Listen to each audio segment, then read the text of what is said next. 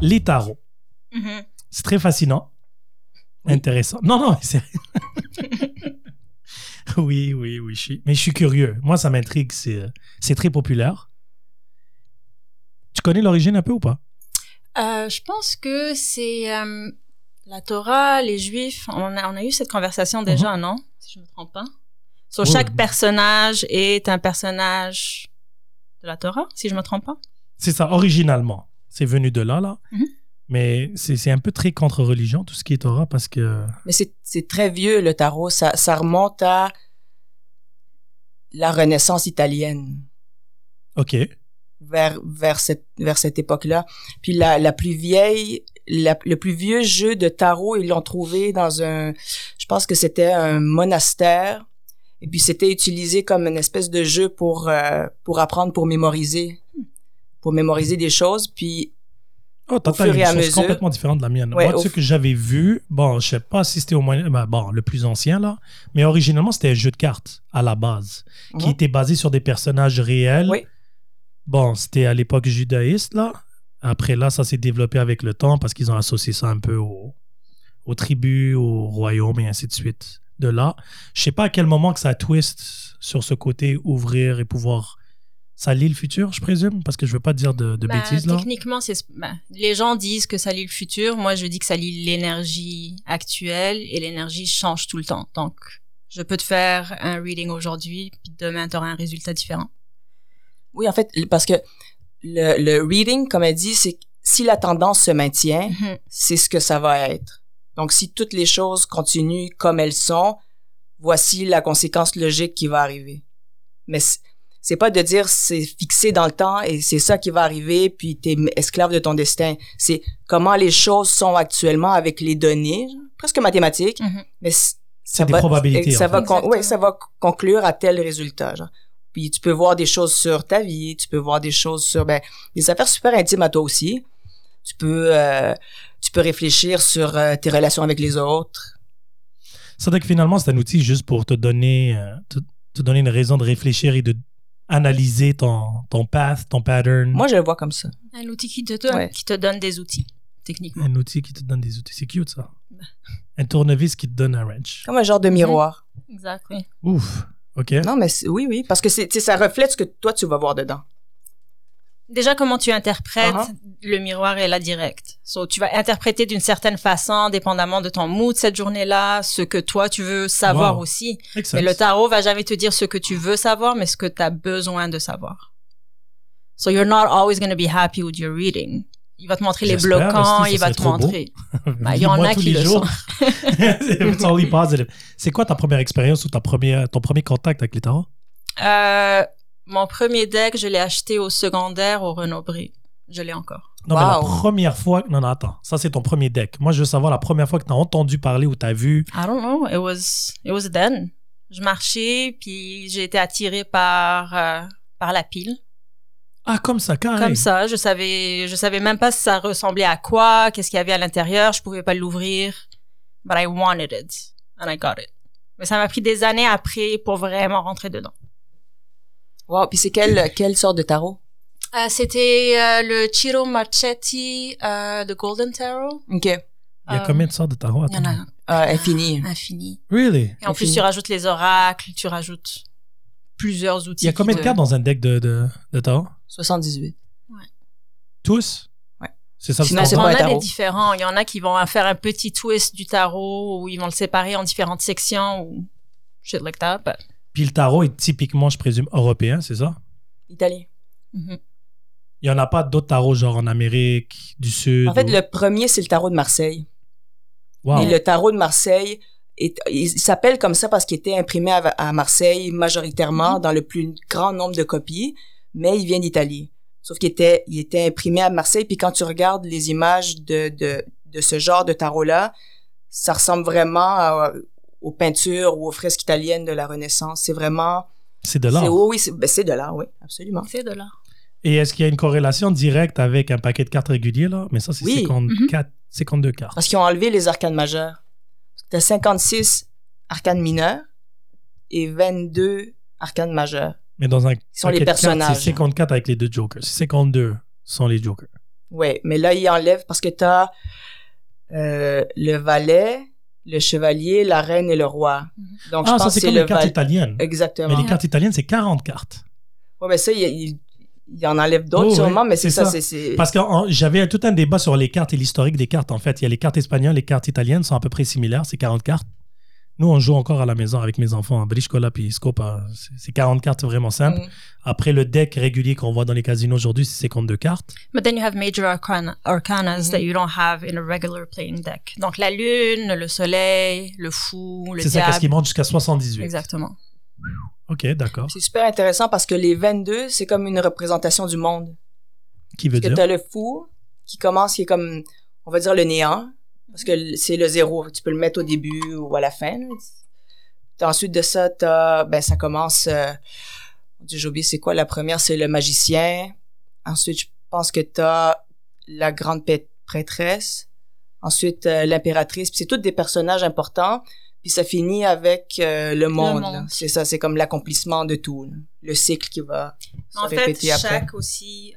si tu penses aux coupes... si tu penses aux coupes, tu penses au dernier, tu penses au battant et tout, il y a une histoire dans chaque séquence, fait que du premier jusqu'au roi. Ouais. Tu as vraiment une histoire. Mais c'est très religieux. Il y a l'épée, la coupe, le soleil, puis le bâton. Et chacun représente quelque chose. C'est vraiment les cartes italiennes. Oui, puis en fait, l'épée représente l'air, puis ils font une analogie aussi avec les signes astrologiques. L'épée, c'est l'air, les coupes, c'est l'eau. Les derniers, c'est terre. La terre, puis c'est ça, le bâton, c'est le feu. Really? OK. Wow. Puis les numéros, c'est aussi l'association que tu fais avec la numérologie. Donc, les 1, ça va avec la signification des 1 en numérologie. Le 2, le 3, le 4, ainsi de suite. Ça veut dire que c'est une science complète, là. Oui, si tu veux t'y mettre, c'est des heures et des heures et des... heures. Oui. Et des liens et des liens et des liens. À l'infini.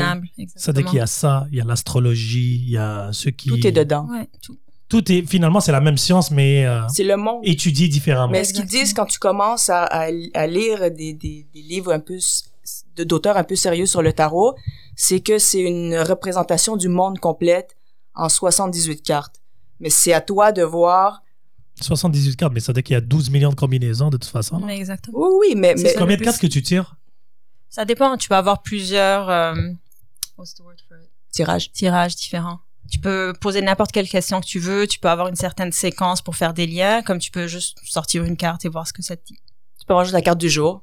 Des fois, je fais ça. Non, mais je me tire la carte, puis c'est... Ah, tu tires des cartes, toi? Des fois, oui, mais juste, par exemple, une carte le matin, puis je vais voir, où est-ce que ça m'amène dans ma réflexion. Qu'est-ce que ça représente pour moi à ce moment-là? Ça se peut que ce soit rien du tout. La plupart du temps, j'y vois quelque chose. Puis après, au fur et à la journée... tu fais une association, finalement. Toujours. Sometimes it comes back every day. Like la même carte qui ressort à chaque... Sur 78 cartes? C'est vrai, la même carte, et là, tu sais, c'est un vrai message. Non, je me brasse bien. C'est un vrai message. No matter what, si t'as besoin d'entendre quelque chose, ça va revenir over and over again. Puis quand c'est quelque chose j'ai remarqué de plus déterminant dans ta vie, moi, c'est toujours les arcanes majeures qui sortent. Tout le temps. Puis c'est fou parce qu'au début, ça donne un peu la chair de poule, parce que t'as comme de la difficulté à réaliser que ça, c'est juste toi. Mais cette énergie-là, elle vient d'où, en fait? C'est qui? De toi. Or whatever you pick up from the other person. Ça veut dire que c'est ton inconscient. Quand tu tournes la carte, là, la science derrière le pourquoi du comment de cette Non, la carte inconsciente, c'est celle qui reste en bas. Quand tu tournes le paquet, celle que tu vois, c'est celle-là, la carte de l'inconscient. It's like the foundation of how you're feeling. Ah, il faut que tu vois la dernière carte du paquet aussi? Tu peux. Toujours. Ah, ouais. OK. Mais pas toujours, mais... Yeah.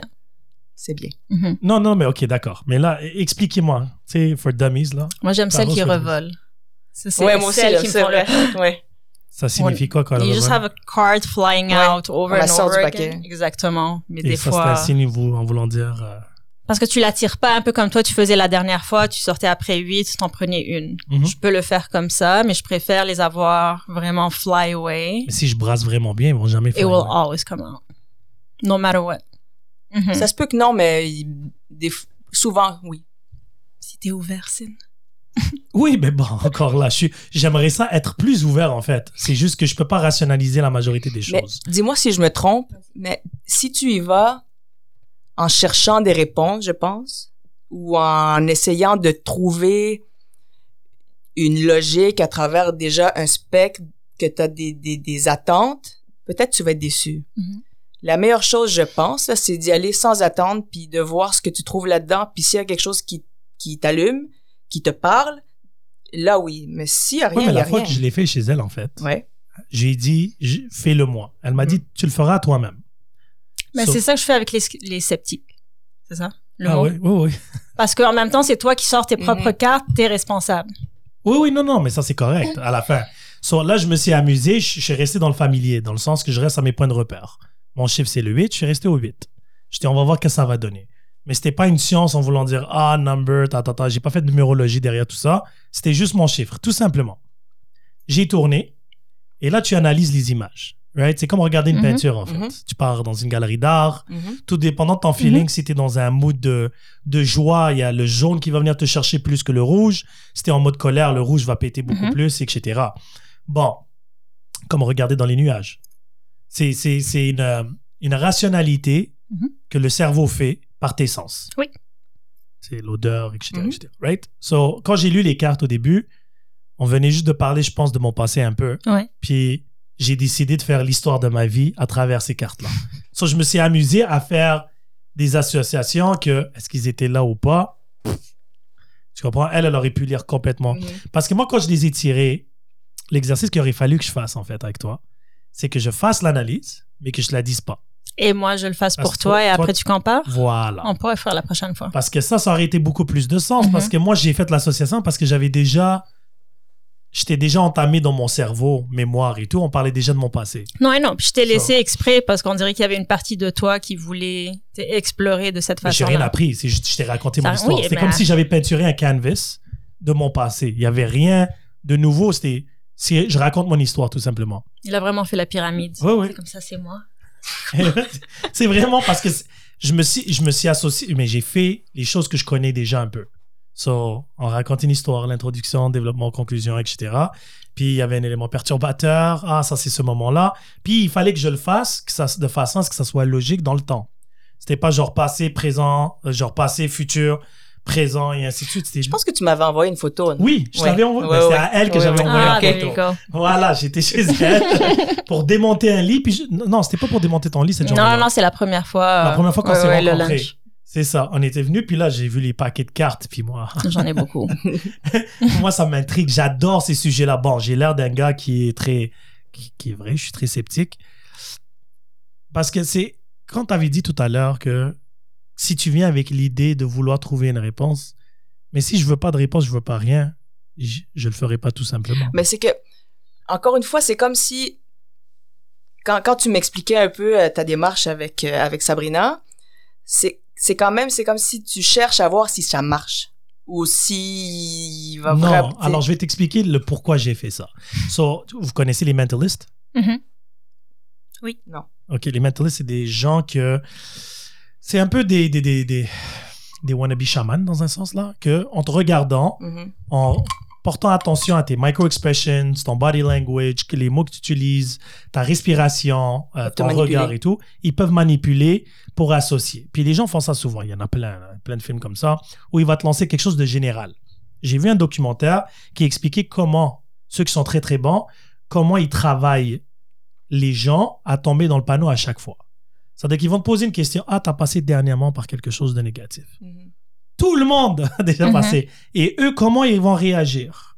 Ils vont tenir un truc. Exactement. Là, ils vont dire une affaire aussi bête que exactement ce que tu viens juste de penser, c'est ça. Et là, la personne me dit merde, et dans ma tête. Et là, ça part. Tu comprends ce que je veux dire? Oui. Puis ça part et ça rentre et ça gratte. Oui. Attends, quelqu'un pas loin de ton âge. Puis là, c'est toi qui fais les associations comme tu veux. Et qu'est-ce qui est délicat dans ces situations-là, c'est que quand c'est toi-même qui fais les associations, ils vont toujours être corrects. Parce que toi, tu sais qu'est-ce que tu es en train d'associer. Alors, quand j'avais fait les cartes, je connaissais mon histoire. Et là, je me suis amusé à regarder l'image. Et est-ce que je peux rationaliser une partie de mon histoire avec cette image? Il y avait 2 femmes et un gars. Tu vois? Mais parce qu'on avait fait ce érotique, parce que je voulais en rire. J'étais curieux de savoir. Je croyais que ça allait être comme le Kama Sutra, en fait. C'était vraiment pas ça, là. Mais des fois. Mais il y a un tarot, le Kama Sutra aussi. Ouais. Ah ouais? Mais bon, next time. Ton cadeau de fête. Thanks. Can't wait. Alors, j'ai juste fait l'association, puis elle m'expliquait juste ce que ça voulait dire. Ah, ça veut dire la protection. Ça, c'est le moment que j'étais père et mes enfants, tu comprends? Dès que je lui ai donné un buzzword, il le prenait. Mais un mentalist va te faire l'inverse. C'est qu'il va te lancer, lui, des buzzwords, et toi, tu vas faire les associations. Et c'est pas que je cherchais quoi que ce soit, c'est juste que j'ai vu les cartes vite. Ça m'a fait ressentir un peu le journey d'un homme. Puis, tu m'as pas aidé aussi quand elle m'avait dit « Ah, mais attends, je pense que c'est la même femme qui apparaît. » Et la minute que j'ai vu ça, j'ai commencé à dire « OK, ça veut dire que là, il y a une femme. Alors, il faut raconter l'histoire. » Et je sais pas si vous avez déjà fait cet exercice-là. Vous partez aux galeries d'art des fois? Sur les anciennes peintures de l'époque Moyen-Âge et tout, il y avait toujours un personnage qui regardait quelque part. Tu sais pas qu'est-ce qu'il regardait. Et j'avais vu un film à un moment donné où c'était drôle, où le personnage, il avait ce plaisir de remplir, de combler les trous. Alors, il disait, non, mais il faut falloir comprendre, il vient juste de perdre son travail. C'était à l'époque de la dépression. Puis ça part. Ça travaille l'imagination. For sure. Et là, rendu là, quand tu le vois et tu l'entends, chaque fois que tu vas le voir, c'est ça que tu vas voir. Ça y est, tu l'as imposé dans ta mémoire, tout simplement. Et c'est là où ça devient intéressant, parce qu'on faisait beaucoup ça en tant qu'enfant, quand on regardait les nuages.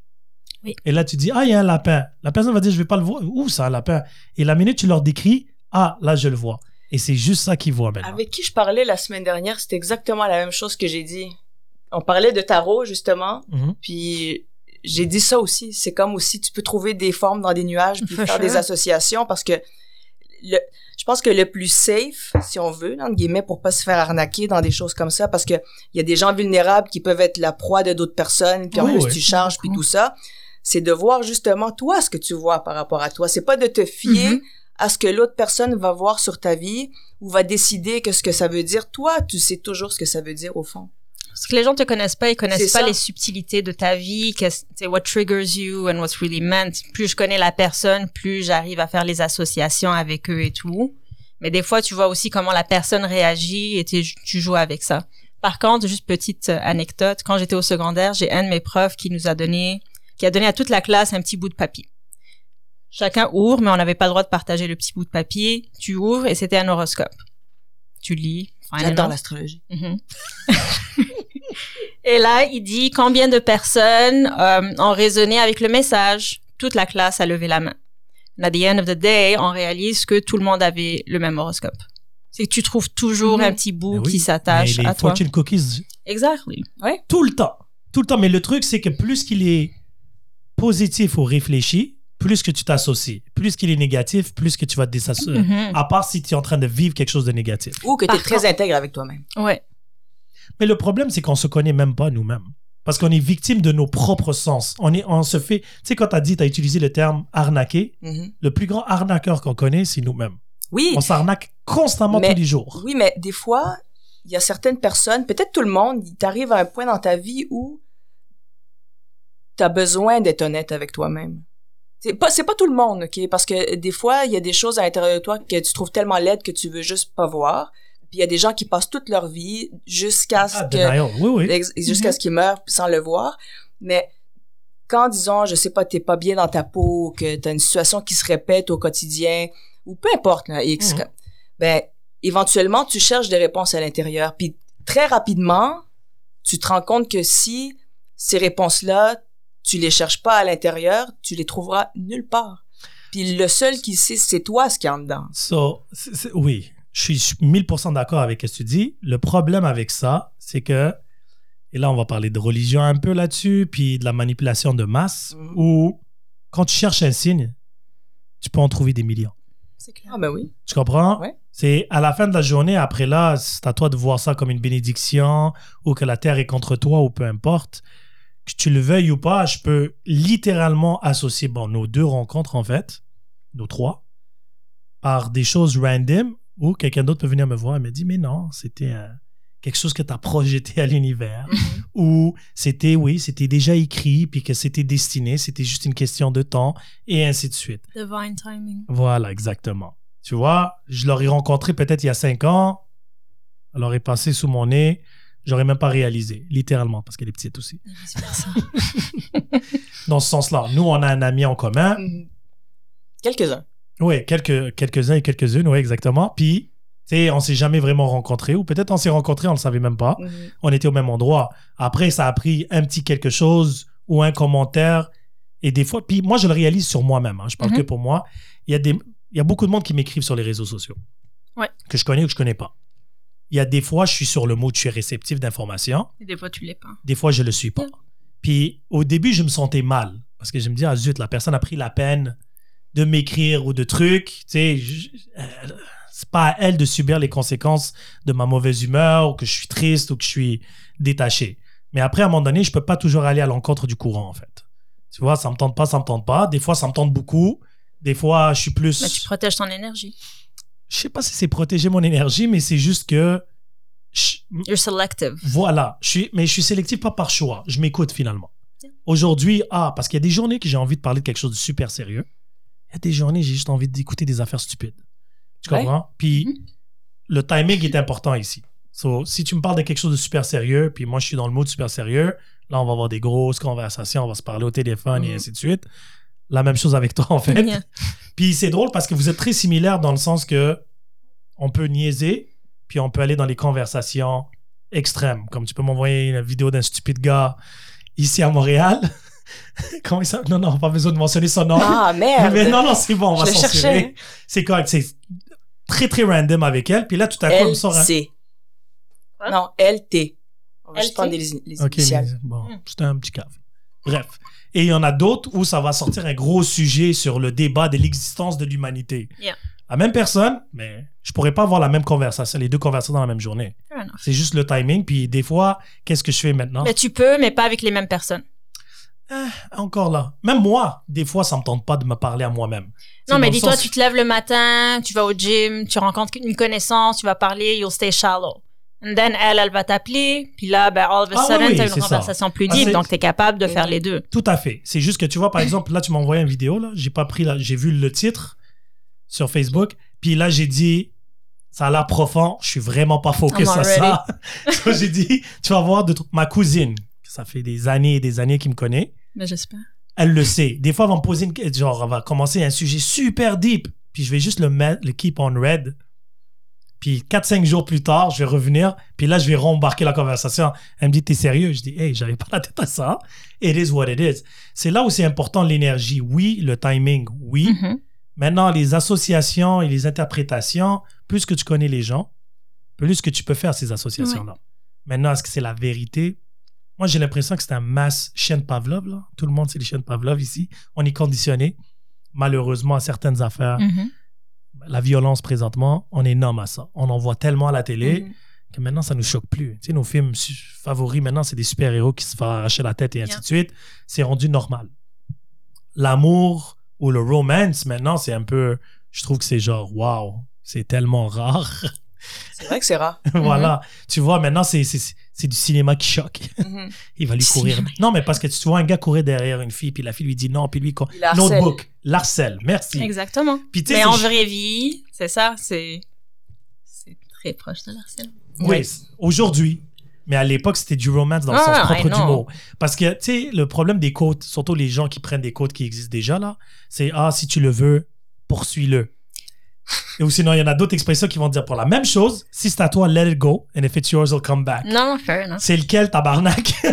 Tu comprends? C'est que un, c'est un harceleur, un, c'est un gars qui abandonne trop rapidement. Ben, ça dépend, oui.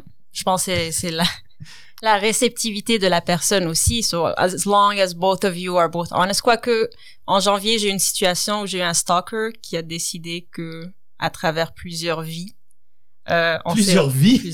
Comment tu l'as connu? C'est le meilleur ami à mon cousin, donc je le connais depuis des années. Mais on se voyait à des événements exactement, mais on n'était pas hyper proches. Et il y a eu un événement dans sa vie où il était pas bien. Et ça a tombé que cette journée-là, je pouvais lui parler, puis il s'est fait une fixation sur moi. Ça arrive souvent. Exactement. Est-ce que tu l'as sauvé? Un peu, mais j'étais là pour lui. Ouais. Puis la Vierge Marie, là. Ça arrive souvent. Non, c'est ça. Et lui, ses ancêtres, son grand-père et tout, c'est des chamans. Oh boy. De l'Amérique du Sud. Wow. Ouais, mais ça sonne plus comme une excuse qu'autre chose, là. Non, mais c'était un truc de fou. Et là, je pense qu'aussi, il a joué de mon côté qui était plus ouvert par rapport à ça. Et dans le fond, il disait, que j'ai jamais cru, obviously, mais que ses ancêtres, son père, son grand-père et tout, sont venus le voir. Pour toi? Pour lui raconter notre histoire. Mais qui es-tu, toi, pour aller contre les ancêtres? Exactement. So, lifetime after lifetime after lifetime, we met, and lifetime after lifetime, I broke his heart.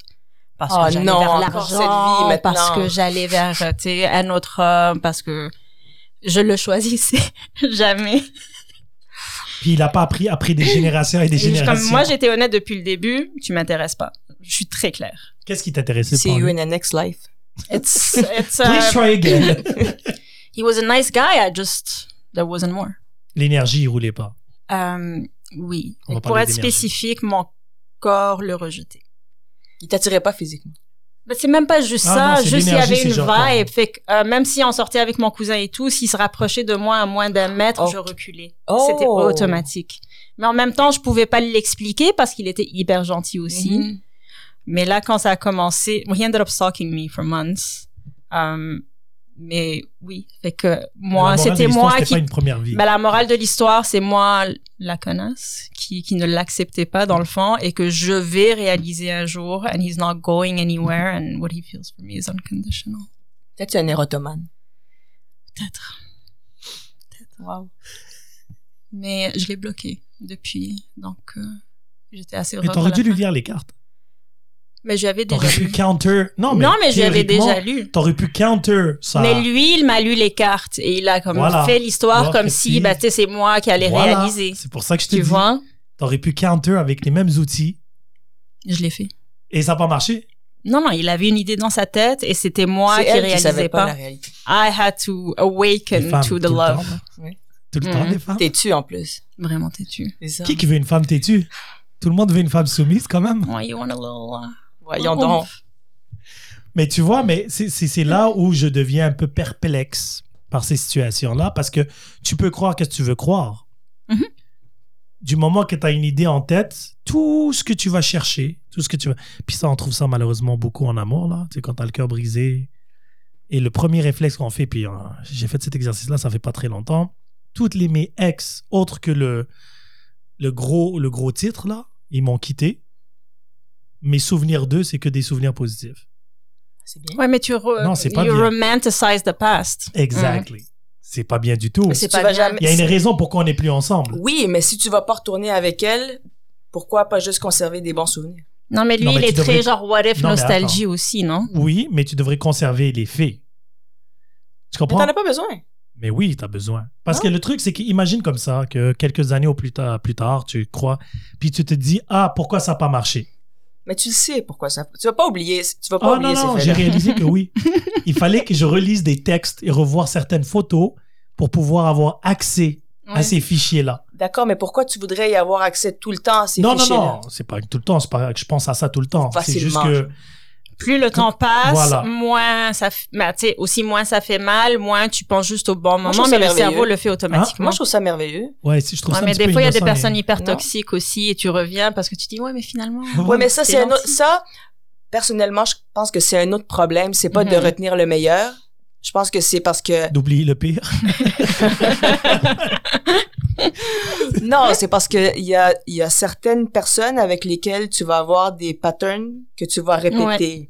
Mais moi, par exemple, il y a des gens, je pense des collègues de travail dernièrement que j'ai décidé de je leur ai plus rien savoir parce que j'accumulais depuis très très très longtemps des comportements qui étaient toxiques. Et puis j'étais fâchée, j'ai pété ma coche.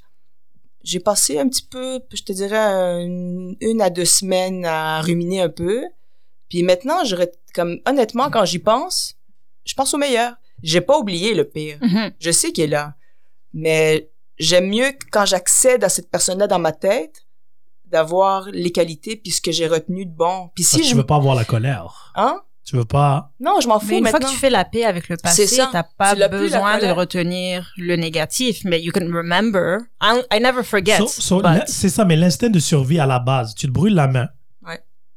Après ce moment-là, quand tu revois une situation relativement similaire, il faut que tu te souviennes que tu t'es brûlé la main. Pas nécessairement. Parce que Mais toi, oui. Tu as cette tendance-là. Tu vas mais l'affaire, c'est que tu vas te rapprocher peut-être du four les prochaines fois. Tu vas pas mettre ta main, mais tu vas savoir que ça, c'est pour cuisiner. Ah non, moi, je suis brisé. Je suis officiellement arrivé à la conclusion que j'ai besoin de réparation. Il n'y a pas brisé, il y a magané. Oui, magané, si tu veux. Parce que j'ai réalisé que j'ai un pattern. Oui. J'ai le même pattern. Mais comme je suis un gars de probabilité, je me dis éventuellement, je vais arriver sur la bonne combinaison. Tu vois? Si je répète toujours la même chose, mais je me dis parce que c'était à 80% de chance que j'allais échouer. C'est-à-dire qu'il me reste un autre 20%. Et là, la prochaine fois, je me dis, mais il me reste 20%. Parce que je suis l'ultime optimiste, là. Je suis toujours positif. Je me dis, il y a pire. Je suis encore en vie, j'ai ma santé, tu vois, même si je me retrouve toujours. Bon, je suis un grand romantique aussi, là. C'est un peu ça mon problème. J'ai été victime de Disney quand j'étais jeune. C'est pour ça que on a tous été victimes. C'est vrai. Ouais, parce que je me dis, si t'es bon et tu fais des bonnes choses vont... Tu vois, c'est ce comme Bob l'éponge. Oui, si tu veux. Il s'en sort tout le temps. Ouais, moi, non. Moi, mais pas dans la situation. Pas mais dans tu la situation. Tu sais pas. Peut-être qu'une situation pourrait être pire. C'est ça. Que ce que tu imagines, puis toi, tu penses que tu t'en sors pas, mais dans les faits, tu t'en sors peut-être mieux que tu penses. Redirected towards something better. OK, d'accord. Oui, mais tu vois, c'est ça. Vous êtes bonne. Oui, mais tu peux toujours trouver que oui, tu t'en sors mieux que t'aurais... Il y a pire, mais il y a beaucoup mieux. Mais c'est un peu ce que je t'avais dit la dernière fois. Puis ça, cette journée-là, t'étais pessimiste parce que j'avais dit « It doesn't work until it does ». Oui. Mais là, ton côté romantique, par contre, et je l'ai aussi, on a toujours ce côté qui a cet espoir de trouver la magie, right? Oui, exactement. Parce que je suis un croyant. Mais en même temps, il y a le côté réaliste qui dit que c'est pas tout le monde. Tu vois la vérité, tu vois les gens qui se divorcent, tu vois des gens that settle. It's not always... je vais te donner l'exemple parfait de ma vie amoureuse. Je sais pas si tu as déjà vu la fameuse image des deux personnes qui creusaient un trou pour des diamants. Ah, puis qui arrêtent juste avant. Exactement. Là, alors, il y a le gars qui est à côté qui trouve le petit diamant, puis il finit. Puis lui, il l'a trouvé dès le début. Puis l'autre, il gratte encore plus loin. Puis un immense diamant, mais il arrête juste avant. Il s'est fatigué. Il s'est fatigué, exactement. Il était tanné, il dit à un moment donné, you gotta let go. C'est ce clash-là que j'ai aujourd'hui, que j'ai eu toute ma vie, en fait. Mais là, maintenant que je suis adulte et beaucoup plus loin dans la vie, autre que ça, c'est que je sais pas où est le bon moment d'arrêter. Continuer. Ou c'est continuer. Non. C'est le clash entre arrêter et abandonner. Tu vois, c'est ça mon problème. C'est que là, tu étais là, est-ce que j'ai arrêté parce que ça y est, j'ai fait l'effort que j'avais à faire ou parce que j'ai abandonné parce que je suis un lâche? Tu vois? Et ce clash-là, il est constant présentement. Parce que tout le long, je me dis, did I do enough? Did I do it right? Did I do it to the right person? Est-ce que j'ai exagéré? Et là, qu'est-ce que tu fais? C'est que tu repars dans ton passé. Tu regardes tes patterns d'avant pour essayer de trouver des réponses pour le futur. Et là, tu te trouves des justifications.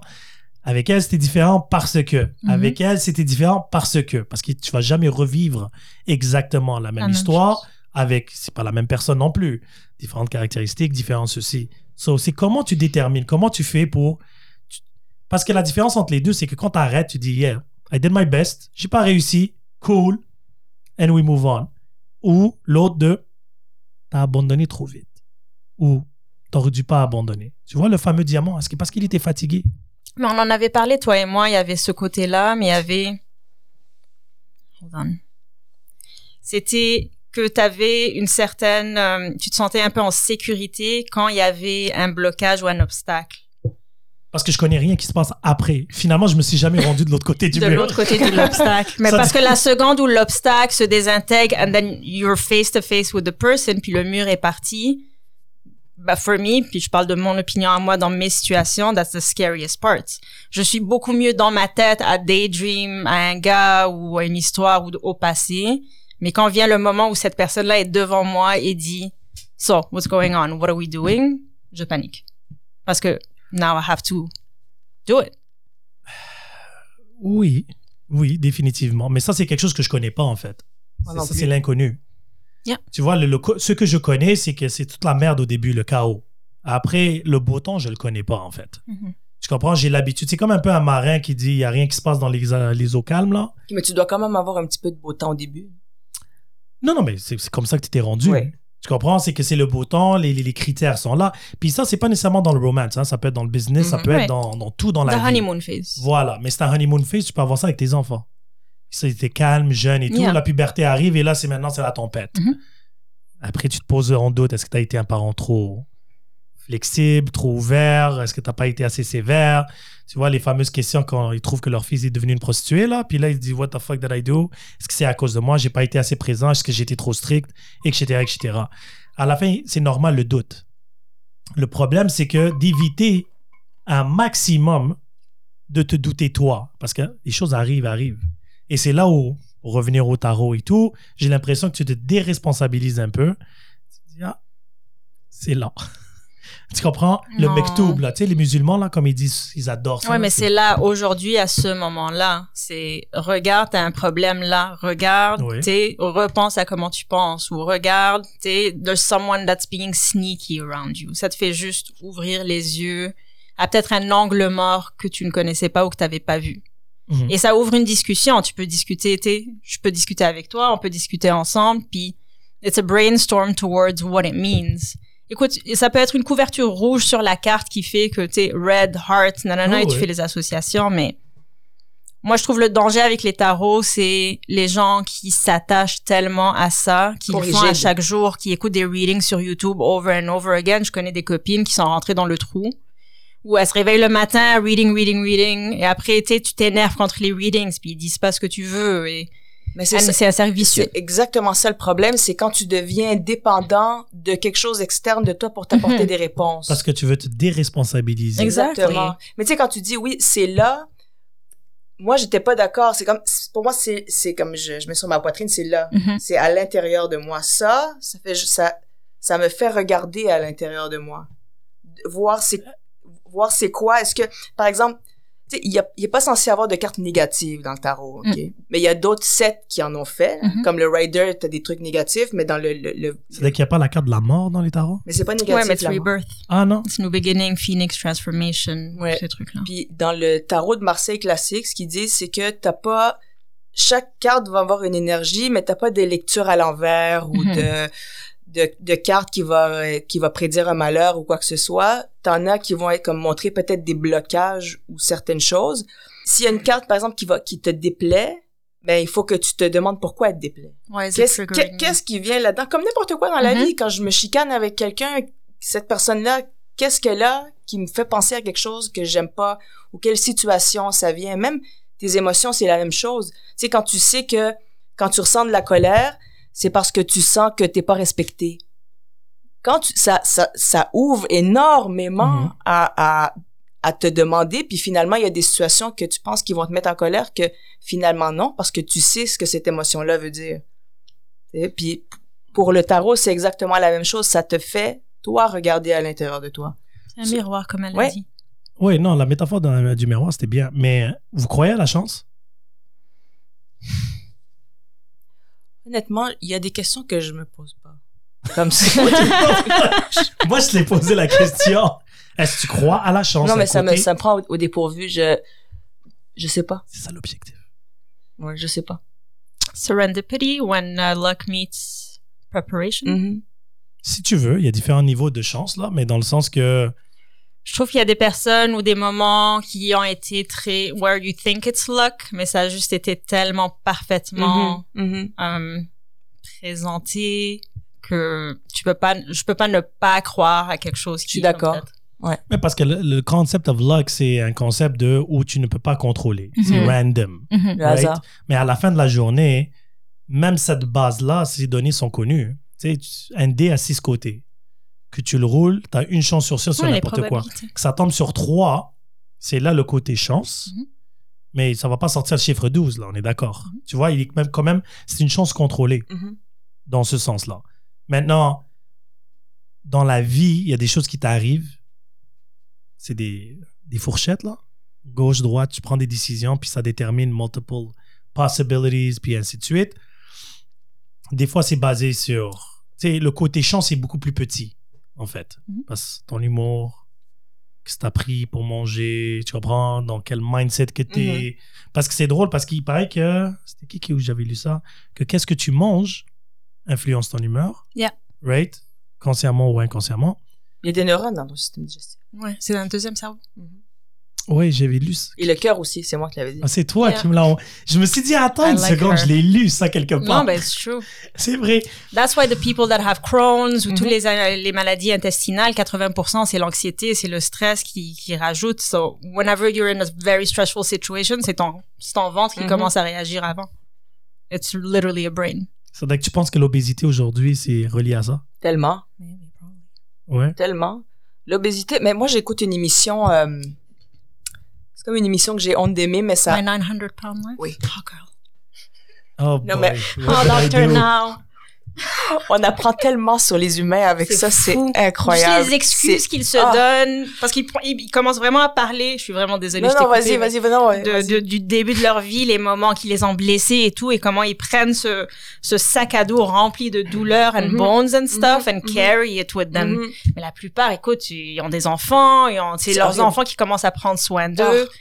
Ça t'enlève tellement ta dignité, tous ces trucs-là, mais quand même, ils trouvent des excuses pour pas le faire. Souvent, ils sont haïssables avec leur famille aussi, immédiate. Puis quand ils se retrouvent devant le Dr Now, là, c'est des soins. Comme s'il vous plaît, je veux mon opération. Mais devant leur famille, c'est horrible. Mais ce que j'ai appris avec ça, avec cette émission-là, c'est que quand il y a beaucoup de gens qui ont des traumatismes, là, mais le point commun de tous ces gens-là, c'est des traumatismes vraiment super intenses dans leur enfance. Qui commencent à prendre du poids. Puis la prise de poids, inconsciemment, c'est comme un besoin de protection. Donc, les gens vont prendre du poids pour comme se protéger. Mais manger, veut pas te protège automatiquement. Là, ça te fait sentir bien. Oui. Ça sécrète une hormone qui... Ils sont addicts à la bouffe, carrément. Mais il y a une raison pourquoi pendant l'ère de l'esclavage et tout, le soul food, c'était de la nourriture qui les fait sentir genre bien. Après toute la merde qu'ils vivaient, it's all good. Puis c'était extrêmement gras, là. Bon, dû aux circonstances, ils avaient toujours le reste, right? Mais ils en ont fait quelque chose de délicieux de façon à ce qu'à donner un orgasme au ventre. Et de là où vient l'expression, si tu vas voir un homme. Pardon? Oui, voilà, exactement. Mais c'est tout des sens, right? Ça pète des neurones, là, au point que ça te fait comme un high. Tu peux être high sur la nourriture. Absolument. Oui. Mais tu vois, quand ils prennent des trucs de genre 12 cupcakes, mais ça, c'est le sucre aussi, ajoute ça. Oui, en plus, ils sont comme, maintenant, c'est là que je me sens bien. Puis là, tu les vois engouffrer tous leurs cupcakes, un après l'autre, puis c'est leur amour, c'est la nourriture. Yeah, they have Uber Eats scheduled, different time, every hour on the hour. What?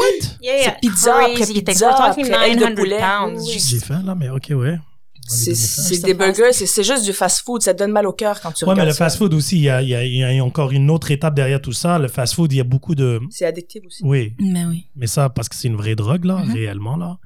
Et puis, qu'est-ce qui est injecté là-dedans t'oblige, ça te fait sentir bien, c'est comme un high, c'est comme du crack, littéralement. Ouais. Mais ce que j'aime aussi, c'est tu réalises aussi que la famille, l'entourage, they're enablers. Oui. They're the ones. Oui. They're the ones that buy the food. They're the ones that, tu sais. Parce que eux peuvent pas bouger, ils restent écrasés dans leur lit toute la journée si tu les nourris pas. Fait que si la maman, elle sort pas à l'épicerie pour chercher je sais pas combien de livres de bouffe, ben, mais malheureusement, on fait ça même en tant que parent, là, cette nouvelle génération tablette, là, où ils donnent les tablettes aux enfants juste pour que... Moi, mon fils a essayé d'avoir une tablette puis il s'est jamais intéressé. Je sais pas. Mais tant mieux. Ouais. Mais tant mieux, c'est pas moi qui lui ai donné, mais il a jamais joué avec. Tant mieux, peut-être tant pis appris plus tard, mais encore là, tu sais, dans tout, que tu le veuilles ou pas, tu sais, bon, je vais pas... Là, je mange vraiment plus de fast-food, mais une fois de temps en temps, ça fait du bien d'avoir un petit high. C'est comme fumer un joint une fois de temps en temps. C'est un petit high, genre, déconnecté. Ouais. C'est toujours bien. Tu peux pas maintenir, malheureusement, une vie saine, parfaitement saine, là. Bien dormir, bien manger, bien boire et tout, à vie. C'est impossible. Mais c'est que le bonheur, ça fait partie d'une vie saine aussi. Puis si t'as des petites affaires qui t'apportent un petit peu de bonheur puis des gâteries, une fois de temps en temps, qui peuvent rehausser ta vie un peu, on va le dire comme ça, là. Enhance. C'est ça. Parce qu'il y avait quelqu'un, je me rappelle plus où j'avais lu ça, où il disait que si ta vie est pas comme un battement de cœur, t'es pas en train de vivre. Des hauts et des bas. Parce que si tu restes neutre, t'es mort. Ouais. C'est littéralement ça. Ouais. Parce que tout devient predictable. Right? T'es tellement dans ton carré. Mais si t'as des hauts et des bas, ça veut dire que tu prends des risques. T'as des pertes, t'as des gains. Que tu le veuilles ou pas. Puis c'est ça, qu'est-ce qui te fait sentir tomber devrait t'exciter parce que tu vas remonter. The sweet is never as sweet without the bitter. Voilà, exactement. Très bien. Puis la cuisine aujourd'hui, la science de la cuisine, c'est le mélange de ces... Les saveurs. De ces extrémités-là. L'épicé avec du sucré, tu sais, qui aurait pensé le thaï, là, sucré, aigre, tous les goûts bizarres, là. Mais quand tu les combines, la bouchée parfaite, comme ils appellent ça, moi, j'adore la cuisine. Puis c'est un orgasme, que tu le veuilles ou pas. Quand tu le manges sur le moment même, le high que ça te donne. La même façon que quelqu'un me parle de l'alcool ou peu importe toutes les addictions, là. C'est juste l'excès qui est un petit peu exagéré. Des fois, c'est des vêtements qui peuvent faire cet effet-là pour certaines personnes. Oui, I can guess. C'est pas vraiment pas mon vice, mais... Non, mais pour certaines personnes, c'est une obsession. Les vêtements? Ouais. Toi, tes chaussettes? Non, c'est pas une obsession. C'est vraiment pas une obsession. Non, c'est vraiment pas, c'est juste... Mais tu prends quand même le temps de matcher et de sortir... Bon, matcher, pour moi, c'est du visuel. C'est de l'art, en fait. Bon, encore là, je peux dessiner quelque chose, toi, tu trouves ça dégueulasse. Moi, je trouve ça bien. J'ai pas toujours été comme ça. En réalité, on peut aller à mon enfance. Quand on était pauvre, moi, j'avais un col roulé vert avec un pantalon encore du roi brun. J'avais zéro fashion sense, dans le sens propre du mot. Quand j'ai grandi, quand j'ai observé, et moi, j'ai une de ces qualités-là où je suis jamais le meilleur à quelque chose, mais je suis pas mauvais. Je suis dans la bonne moyenne. Moi, je suis un gars de moyenne. Moi, j'aime ça. Je veux pas être le meilleur. Je veux pas la responsabilité d'être number one. 2, 3, 4, ça m'arrange. C'est très bien. J'étais là. J'ai bien été, mais pas plus que ça. Mes notes ont suivi la même façon et dans ma vie aussi. Là, je me suis cherché. Là, le show-off du show-off, ça n'a jamais été mon coup. C'est juste une petite blague, en fait. Les chaussettes ont commencé comme ça. Ça a commencé avec Funky Socks. Il y avait des petits messages. J'avais avant, quand j'étais plus jeune, des t-shirts, toujours avec une question ou un message. C'était mon petit truc. Like a Snapple cap. Voilà, exactement. Quelqu'un m'a déjà dit ça, en fait, oui. Puis, tu sais, c'est drôle parce que c'est un conversation opener. It is. Ah, cool, des chaussettes. Ah, merci. Puis là, tu racontes, puis ainsi de suite. Mais bon, là, tu vois, ça a évolué à un podcast maintenant. Il n'y a pas un plus gros conversation opener que ça. Give me more. Mais c'est un peu ça. Pourquoi je suis rendu ici? J'ai toujours voulu être prof. J'ai étudié dans la psychologie. Puis après, je me suis dit, bon, qu'est-ce que je peux faire qui combine tout ça? Et en même temps, personne ne va me faire chier. C'est perfect. Mais tu fais encore chier des fois. Oui, définitivement. Non. Guilty as fuck, là. Guilty as fuck. Mais à la fin, c'est que c'est tous ces petits trucs-là, tu vois. Tarot, les livres. Tu vois, ça, c'est des associations que je fais aux gens, en fait. Beaucoup plus que ça, mais j'ai juste été vulgarisé. Tarot, livre. Non, mais c'est des trucs tout de suite. Comme toi, t'as dit mes chaussettes, par exemple. J'ai pas de chaussettes, maintenant, je suis en gogoune. Imagine. L'été, je suis triste. Mais c'est des trucs que je réalise que j'évolue. Puis peut-être dans 1 an ou 2, je vais passer à autre chose. Puis c'est important pour moi. Parce que c'est des nouveaux trucs. Ça me demande pas beaucoup de temps. Mais c'est un petit truc qui me dit, tu vois le café. Ça fait que 5 ans que je bois du café. Tout le monde pense que ça fait des siècles, là. Parce que j'ai lu un article qui disait que le café noir était bon pour la mémoire et le cerveau. Je goûte au café, j'aime pas. Mais je me dis, je m'en fous. Il y a beaucoup de choses dans la vie que j'aime pas, mais que je dois faire. Parce que c'est bon pour ma santé, pour mon bien-être, et ainsi de suite. S'entraîner. À la longue. Il n'y a pas beaucoup de monde qui s'aime s'entraîner et se sentir raqué le lendemain. C'est après le résultat et comment tu te sens que tout le monde est addicted to, là. Ouais. Aujourd'hui, tu sais, lire un livre, puis tu t'endors quand tu peux voir un film, puis tout est déjà là. T'as même pas besoin d'utiliser ton imagination. Mais des fois, c'est satisfaisant. Lire un livre, te l'imaginer et tout. Ben oui. Et voilà. Oui, je toucherai pas tes livres. Oui. Non, mais ça m'épate que, tu vois, aujourd'hui, il y a encore des gens comme elle qui adorent, dans le sens propre du mot, lire. Est-ce que t'as un style de livre spécifiquement que t'aimes ou... J'aime beaucoup les romans. On avait parlé un peu la dernière fois, j'aime les romans policiers, j'adore. Puis tout ce qui est philosophique, j'aime beaucoup ça. Comme tout ce qui est qui va rentrer aussi dans la psychologie des personnages. Parce que l'être humain... les questions existentielles, ouais, exactement. Et tu trouves des réponses des fois dans les livres? Oui et non. Oui et non. Des fois, c'est peut-être... Il y a comme des phrases qui vont m'inspirer ou qui vont m'amener vers autre chose ou qui... des fois, oui, elles voudront dire énormément pour moi à ce moment-là, puis plus rien des années d'après. Puis des fois, je trouve que certains auteurs mettent des mots parfaits sur certaines choses, donc... oui. Et d'autres compliquent trop. Oui, c'est vrai. Ça, c'est malheureusement le cas. Ouais. Puis c'est là où j'ai réalisé que ma façon d'apprendre a changé beaucoup. So, il disait en sciences, tu suis les preuves. Right? Je présume même en criminologie, ils font ça, là. Tu as des preuves et là, tu les suis les indices pour arriver à conclure. Oui. Moi, j'étudie dans le sens inverse maintenant. Je vais voir quelque chose et je vais m'informer sur le sujet. Je vais pas l'étudier en généralité, tu comprends? C'est que c'est important pour moi que quand je pars faire ma recherche, c'est quelque chose que je veux savoir. C'est pas quelque chose qui est imposé. Ces temps-ci, j'ai de la difficulté avec mes enfants, ma fille surtout à l'école, où ils sont en train de faire l'histoire des territoires, pas nécessairement du Québec, mais territoires touristiques au Québec. Dans un cours de je sais pas quoi. Puis là, elle me regarde puis elle m'a dit, est-ce que ça va servir quelque chose dans ma vie? Je peux pas lui mentir. Je dis, à part si tu travailles dans le tourisme, non. Ou si tu veux les visiter. Mais si tu veux les visiter, oui. Tu as juste à googler 10 places I would like to visit. Et là, tu mets le mot-clé et ils vont te le trouver. Oui, mais elle va pouvoir avoir cette information-là, plus une bonne note. Oui, non, d'accord. Mais je pense qu'il y a des choses plus importantes. Tu sais, comment ça s'appelle, l'intégrale, là, les intégrales mathématiques. Oui. Tu utilises ça régulièrement? Non. Mais... J'en ai jamais fait. Mais voilà, moi qui ai étudié ça, Je les ai même pas jamais étudiés. Ah non, moi je les ai étudiés. Je suis même pas rendu là, non. Ah ouais? Toi, tu l'as fait cégep? Cégep, oui. Intégrale 1, intégrale 2. Tu sais, où il y a plus de lettres que de chiffres, et ça s'appelle un cours de maths. I actually enjoyed that one. Mon cerveau a plus cliqué que des chiffres. Très bien. Alors toi, t'as aimé ça. Est-ce que tu utilises ça aujourd'hui? Non, je n'utilise pas ça aujourd'hui.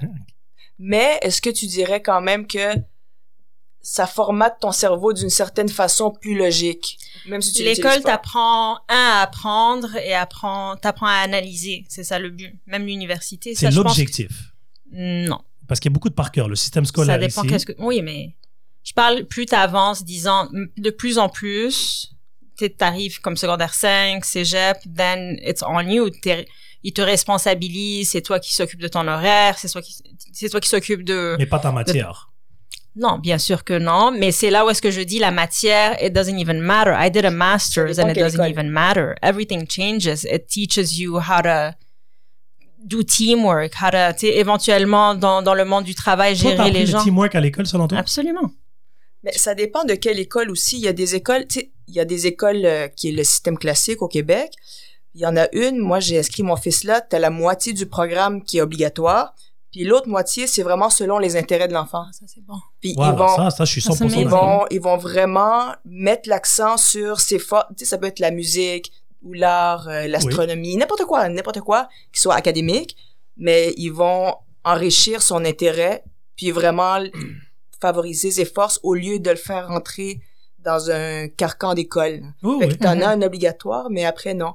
Mais je suis d'accord avec toi, c'est des fois, ça peut servir à rien, mais en bout de ligne, quand même, le bénéfice, c'est comme avoir une nouvelle information, c'est comme si pas que ça reformate, mais ça change quelque chose. Moi, ma colère, en réalité, qui était venue là-dessus, c'est que, tu vois, ma fille, elle est pas très musicale. Elle aime la musique, mais c'est pas une fille de musique qui va jouer un instru.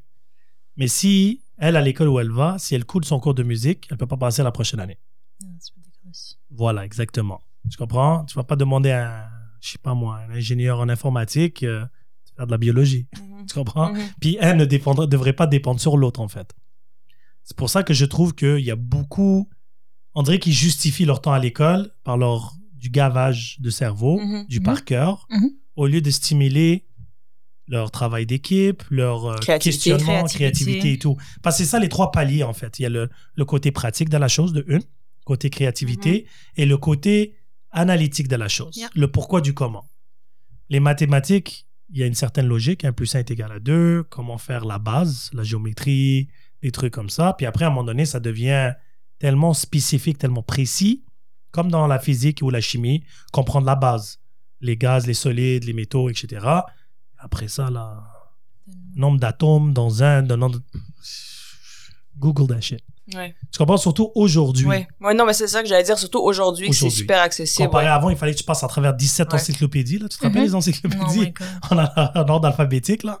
Mais là, aujourd'hui, tout est au bout de tes doigts. Puis, encore là, quelle est la plus grande planète de notre univers? Mon fils, il le sait. Mais après, là, ma fille lui a dit, mais est-ce que ça va te servir? Tu veux devenir astronaute ou quelque chose? Non, mais c'est quelque chose qu'il aime bien. Pourquoi je connais les statistiques de joueurs de basket? Ils vont pas me servir. Bon, peut-être dans mon pool de basket, mais autre que ça, c'est juste par joie. Ouais. Mais au moins, c'est un choix. C'est pas imposé. Mais déjà, juste que ça t'apporte de la joie, c'est déjà bon. Oui, non, mais exactement. Tu sais, ma fille, elle a de l'école, après elle revient à la maison, puis il y a un autre 2-3 heures de devoirs. Je dis, mais Chris, ça servait à quoi d'être à l'école? Et je trouve aussi, on réalise pas, mais surtout le système scolaire, c'est l'adolescence et la phase dans la vie d'un jeune qui est la plus difficile. Ouais. At least me, tu vois, high school. Toutes les émotions. Exactement. Tu changes, t'apprends à te connaître, mais tu gères aussi les gens à l'école. C'est pas facile. Et en plus, t'es gavé d'informations. En plus, tu penses à tes devoirs. It's almost like tu commences déjà débalancé. I'm not saying set up for failure, mais il y a beaucoup de pression. Alors là, je vais vous dire un petit secret. Pourquoi j'ai apporté ce sujet-là spécifiquement? C'était pour revenir à l'analyse de l'énergie. Non, mais je l'ai fait exprès un peu parce que j'ai réalisé que mes enfants géraient leur énergie, leur bonne humeur, mauvaise humeur et tout. Bon, l'exemple que j'avais pris, c'est le système scolaire où on t'impose parce que si tu as pas ça, il y a une conséquence et ainsi de suite. Quand on arrive après un certain âge, on est indépendant dans notre propre job. T'aimes pas ta job, tu quittes. T'aimes pas ceci, tu changes. Et ainsi de suite, c'est ton choix. Mais en tant qu'enfant, moi, j'ai eu l'impression, surtout ma génération à moi, où on m'imposait des trucs, comme en Algérie, l'école coranique, par exemple. Tu vois, c'était pas un choix. On te l'impose. Là, maintenant, je présume à l'école, maintenant, c'est éthique. Il n'y a plus de religion. Plus maintenant. Il y avait plus moral. Moi, je pense qu'il y a même plus éthique et culture religieuse. Non, ça, je le sais. Ouais. Qu'ils l'ont. Il y avait moral au début. Il y avait moral. Avant, il y avait moral ou catéchèse. C'est ça. Ouais. Et après, ils ont transformé ça en éthique et religion. Puis là, c'est éthique et sociologie, je pense. Non, c'est ça, parce que quand c'était éthique et culture religieuse, il y avait des parents qui s'étaient objectés. C'était fou, là, parce qu'ils voulaient pas que leurs enfants apprennent sur les autres religions. Mais ça, j'ai trouvé. Tu vois, mais ça, c'était malade, je Voilà, sais. mais ça, c'est absurde. It's ridiculous. T'as pas besoin d'être leur religion, c'est de Mais c'est savoir. ça, au moins savoir les apprends. autres coutumes, les autres. Ben oui. Et ainsi de suite. Bon, encore là, tu vois, c'est là où ça devient. Puis cette énergie-là que je dis pour les enfants, tu sais, les garder de bonne humeur, les garder moins anxieux, surtout cette période-ci de COVID. Je sais pas, il faudrait que je t'envoie l'article, où ils ont montré que 70% des jeunes de moins de, je pense... Ah, c'est dans la presse? Non. Moi, J'ai lu un article sur ça aujourd'hui. Qui disait que l'effet mental, c'est beaucoup plus néfaste que tout. Puis il va avoir des répercussions sur plusieurs années. Puis psychiatrique. Hein. Oui, c'est psychiatrique, c'est ça. C'est une recherche 70%. Absolument. Alors, tu réalises que ces enfants-là qui n'étaient pas nécessairement affectés par ce COVID-là directement vont être affectés. Ils vont avoir des diagnostics Il y a des séquelles, Parce que moi, pour moi, la vérité, l'anxiété, pas le stress nécessairement, l'anxiété, puis c'est quoi les autres nouveaux symptômes? Tout ça, c'est nouveau pour moi. Dépression. La dépression. Ça, c'est des trucs nouveaux pour moi. Ça, c'est des trucs que quand j'étais petit, je connaissais pas. Ou c'était extrêmement rare, ou ça n'a pas été diagnostiqué, on peut jouer tout ce que tu veux. Nous, on était vraiment de l'école de si ça te sert pas maintenant, just move along. Il y a tellement de pression sur les jeunes de nos jours et juste le nombre d'informations qu'ils absorbent à chaque jour, on réalise pas, mais tout ça, c'est de l'énergie qu'ils absorbent. Of course. Le prof qui est déprimé, qui a peur de sa santé, ceci, ce qu'on impose, la guerre, ma vie, pas Palestine, Israël. Les parents qui sont, il y en a plein. Tu rentres à la maison, tes parents s'entendent pas, you get that energy, and then tu fais tes devoirs et après tu dors mal. C'est un cercle vicieux. Mais c'est ça. Puis malheureusement, moi, en tant que parent, j'aimerais ça minimiser la charge de pression de cette énergie-là, parce que c'est rare que c'est de l'énergie positive, malheureusement. Puis tout dépendant de leur headspace où ils sont eux, ça va pas bien à l'école. Tu vois, mon fils, il y a eu un petit malaise. Il y a eu un incident il y a quelques semaines où il y avait des jeunes qui disaient que sa mère allait mourir du cancer. Elle a déjà eu le cancer. Et bon, mon fils a jamais got over it, là, malheureusement. C'est toujours cette petite peur-là derrière lui.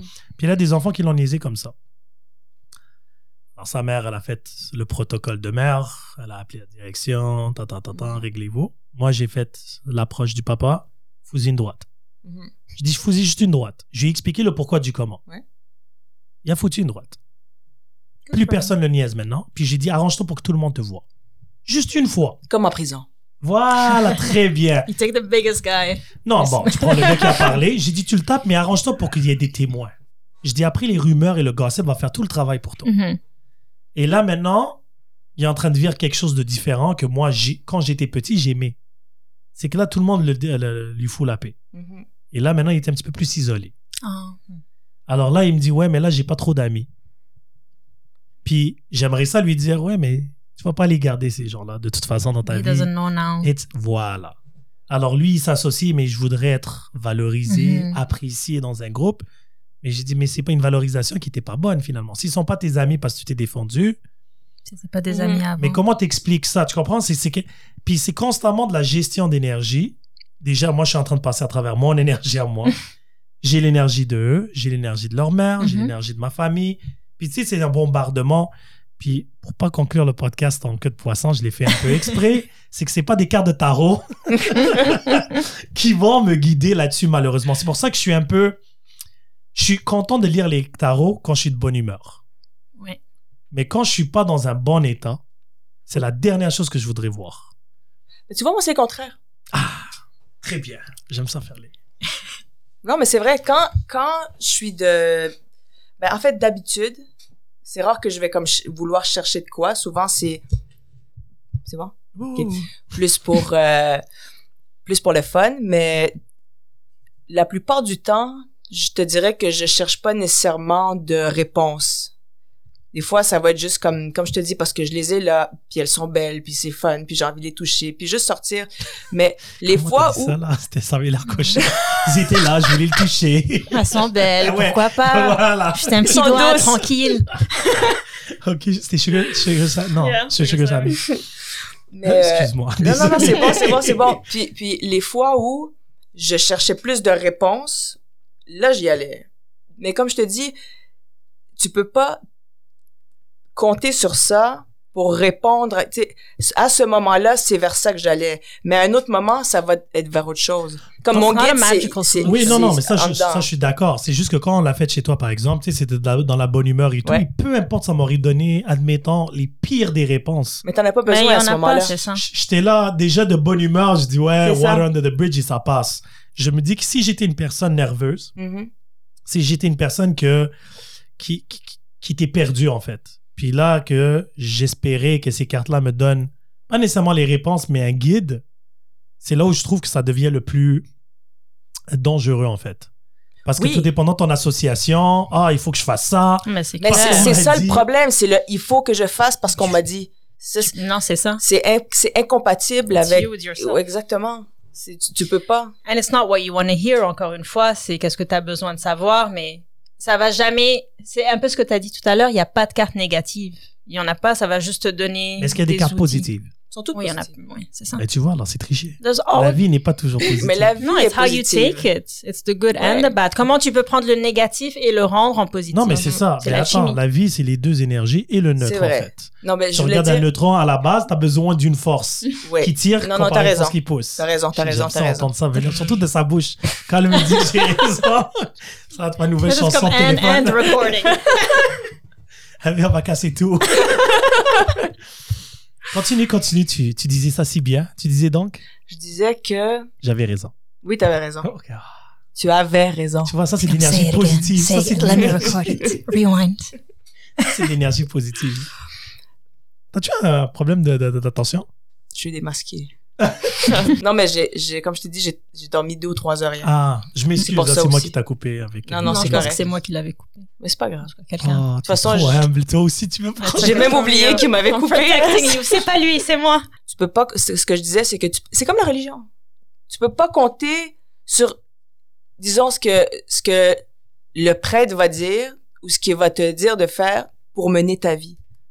Tu peux pas prendre ça. Il est supposé te donner des outils pour t'aider à te faire guider toi-même. C'est ça. Mais il y a beaucoup de gens qui sont super impressionnables, puis vraiment suggestibles, puis tu vas leur dire n'importe quoi, mais ils ont besoin de ça. Mais ils sont guidés par la peur aussi. C'est ça, exactement. Ils ont besoin de se sentir mais ça, c'est clair. Mais ça, c'est malheureusement, tu vois, tu parlais de religion dans ce sens. Il y a des gens qui font faire ça avec leur psy. Oui, non, mais c'est exactement ça. Il y a des gens qui, c'est ça, ils mentent au psy parce qu'ils se déresponsabilisent de leur histoire. Et ça, malheureusement, je parlais de ça de la religion. Pas tout le monde a besoin de religion dans leur vie, mais il y a certains qui peuvent pas vivre sans. Exactement. Parce qu'ils ont besoin de savoir que there's a greater plan. Il y a un but à tout ça. Puis si quelque chose m'arrive, c'est parce que Dieu m'aime. Tu comprends? C'est que tu te déresponsabilises. C'est pas de travail nécessairement. Ah, c'était écrit. Si j'ai un problème, Dieu m'aime pas. ou sinon j'ai fait quelque chose de mal, c'est une leçon qui est en train de me donner. Ouais. Ou c'est une leçon qui est en train de m'apprendre. OK, d'accord. Qui t'envoie un email là, mais bon. Il m'a puni. Mais il faut que toi, tu veuilles l'apprendre, cette leçon-là. Oui, mais si tu penses que vraiment c'est une leçon à quelque chose. Il y a un moment dans ta vie où t'as pas de leçon à apprendre. Quand tu dors. Oh, au contraire. Non, même là, t'as les rêves. C'est là où t'apprends le plus. Bien sûr. Mais genre, c'est là où ton cerveau reformule. Oui, non, mais consciemment. Tu te rappelles pas, mais inconsciemment, oui. So, il faut que tu réalises une chose. J'avais lu un article qui disait que notre vie est influencée par plus notre inconscient que notre conscience. Oui. Tu comprends? C'est comme si quand tu conduis, right, ton champ de vision, il est, admettons, à 120 degrés. Mais c'est 360 degrés de choses qui t'arrivent. Toi, t'es conscient que de ça. Et tout le reste est plus important. Le fait que ton cœur pompe, là, qui n'était pas conscient, là, est beaucoup plus important que qu'est-ce que tu vois et qu'est-ce que tu manges. Puis que je respire aussi. Que voilà. tu respires. Oui. C'est pour ça que je te dis que quand tu dors, c'est leur moyen de faire des maintenances et d'essayer de prioriser qu'est-ce que tu vas faire demain. Oui, mais moi, je parlais en termes d'attention. Parce que moi, pour apprendre, il faut que tu prêtes attention. So, il y a beaucoup de gens qui étudient le soir avant de dormir. Parce qu'ils savent que quand ils vont dormir, ça va te frayer. Moi, ça me faisait dormir. Qu'est-ce qui te faisait dormir? Étudier? Étudier avant de dormir. Faudrait que tu étudies le matin? Ben, j'étudiais pas souvent, mais quand j'étudiais, j'étais pas avant de dormir. Une avocate de la couronne. Je suis pas à la couronne. Ah oui, excuse-moi. Je défends les accusés. Ouais. D'accord. T'étudiais quand? Le matin? Midi? J'étudiais le soir, mais pas avant de dormir. Mais jusqu'à que t'ailles dormir? Non. Après, je faisais autre chose avant de dormir. Ah oui? Parce que si c'est avant de dormir, je m'endormais. OK. C'est plate, ce que j'étudiais. C'était pas... C'est une très random question que je vais vous poser, là, ouais. puis ça m'intrigue. Tu fais quoi avant de dormir? C'est quoi ta routine avant de dodo? Une journée normale, là, que t'as... Wash my face, my teeth. Oui, ça, c'est la base. Et tu dors. Tu lis pas, tu regardes pas la télé. Non, je joue jamais la télé avant de dormir. J'essaie de pas toucher mon cellulaire parce qu'ils disent le blue light, ça t'empêche et tout. Non, I just take that moment parce que je fais rien. Tu prends 5 minutes de réflexion ou quelque chose. Ouais, c'est ça. Mais je déteste le moment où j'éteins la lumière et là, t'as comme, OK, now you have to sleep. I don't like that moment. On aime pas ça contre contrôle. Que je me contrôle. Non, parce que c'est comme la pression pour dormir. C'est ça. Et là, à ce moment-là, t'es comme, OK, on dirait que t'es conscient que tu dois shut down ton corps et ça me rend mal à l'aise. Et toi? Moi, j'ai pas de constante. Des fois, ça va être lire. Des fois, ça va être parler au téléphone. Des fois, ça va être juste... je te dirais, la majeure partie des fois, ça va être comme ma période où je vais réfléchir. Peut-être, des fois, pas à ma journée ou faire un bilan, mais juste à ce que j'ai envie ou me retrouver avec moi puis laisser juste ce qui doit comme arriver dans ma tête arriver. Puis c'est tout. Moi, c'est l'inverse. Moi, je réfléchis le matin en me levant. Mon 15-20 premières minutes, c'est mes plus importants. Le soir, c'est que règle générale, quand il est tard, même si je suis pas fatigué, moi, j'écoute toujours la télé, mais j'écoute quelque chose de super léger. Avec ton thé. Voilà, c'est ça. Je prends mon thé, je ris un peu, j'essaie de garder une énergie positive. Ça doit être quelque chose qui me fait rire, mais super light, là. Du Fresh Prince ou quelque chose, tu sais, quelque chose qui va pas me... Et la minute que je sens que mon corps commence à se fatiguer, j'éteins la télé, je ferme mes yeux, night. Mais ma partie favorite, c'est le matin en me levant. Je me lève, entre brosser mes dents et ainsi de suite, allumer la cafetière. Il y a 20 minutes que j'aime ça passer tout seul. Puis c'est comme si je faisais un recap de mon sommeil et des journées auparavant et de qu'est-ce que je voudrais m'attarder court terme et moyen terme. C'est rare que je fais le long terme. Ça, je fais ça à mon anniversaire. J'ai y réfléchir. Hein? Habits of successful people. Is it? Faire ton plan le matin. Oui. J'ai y réfléchir le matin. Moi aussi. Mais je vais prendre le moment toute seule. Ouais, c'est ça. Et je vais me réveiller exprès plus tôt pour me laisser ce temps-là. Et tu fais quoi pendant ce temps-là? I make my coffee, I go outside, I sit. And that's it. You don't think? Non. Non, je contemple. Des fois, j'écoute de la musique. Oui, non, je contemple la journée. S'il y a un beau soleil, par exemple, je vais juste prendre le temps de respirer puis regarder. C'est ça, mais moi, je fais tout ça. Des grandes respirations.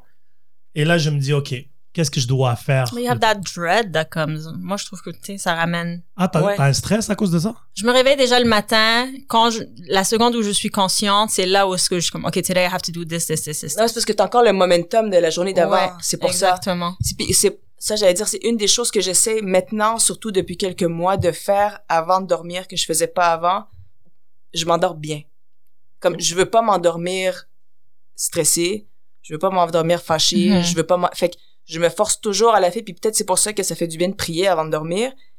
Je m'endors de façon à me dire, peu importe ce qui arrive, c'est pas grave, c'est terminé, c'est une autre journée, puis juste avoir un bon sentiment. Puis j'ai remarqué ça change beaucoup comment je me réveille le lendemain aussi. Tu pries avant de dormir? Des fois. Nice. Des fois, je prie en conduisant aussi. Des fois, c'est où c'est... Focus on the road. Non, mais... j'ai mes deux mains sur le volant. J'ai exigé. Non, mais c'est pas nécessairement... des fois, ça peut juste être que t'es vraiment reconnaissant pour le moment que t'as maintenant, puis tu dis merci, puis peut-être 2-3 petites choses personnelles, puis ensuite de ça, tu continues. Mais oui, j'ai des moments où j'essaye de me dire je vais préserver le bonheur à l'intérieur, puis si avant de dormir j'ai des pensées de stress ou d'anxiété ou de peu importe, de colère, je vais dormir comme de la merde, puis je vais me réveiller comme de la merde le lendemain matin. Puis ça gâche ma journée souvent. Mais ça gâchait ma journée plus maintenant. Pursuit of happiness. Sur ce, c'était vraiment intéressant. Je vais aller m'acheter un paquet de tarots. Non, quelqu'un devrait te l'offrir, je pense. Ah oui, c'est vrai ça. Ça aussi, c'est une autre affaire. Ton anniversaire la prochaine fois. Tu te l'as acheté, ton premier. I don't believe in that. Moi aussi, j'ai acheté le mien, le premier, c'est vrai. Attends, vous m'imposez ça et vous l'avez acheté. N'importe quoi. Mon prochain anniversaire m'a fait il y a 2 semaines. I know exactly. Je vais attendre une année. Your half birthday. Mais non, mais parce que je vais faire l'exercice de tourner une carte par jour. Ouais. Yeah, et après, je vais faire un tableau avec des associations. Actually, j'en ai plein à la maison. No, but that I haven't used. I can gift you one. And then you can buy whichever one you want. So moi, je vais t'offrir un livre. Voilà. Wow. Très bon. Fair enough. Le chemin du tarot. Ooh. Oh, c'est associé au tarot. Mais oui, mais si t'as ton paquet, il faut le livre. Ah ouais. You have to. Peut-être Mais que tu peux y aller ésotérique, au ressenti, tout ça, mais c'est bien avoir des guides. C'est cet auteur-là qui l'a écrit, je trouve que c'est la personne la plus intéressante pour parler du tarot. Parfait. Sur ce,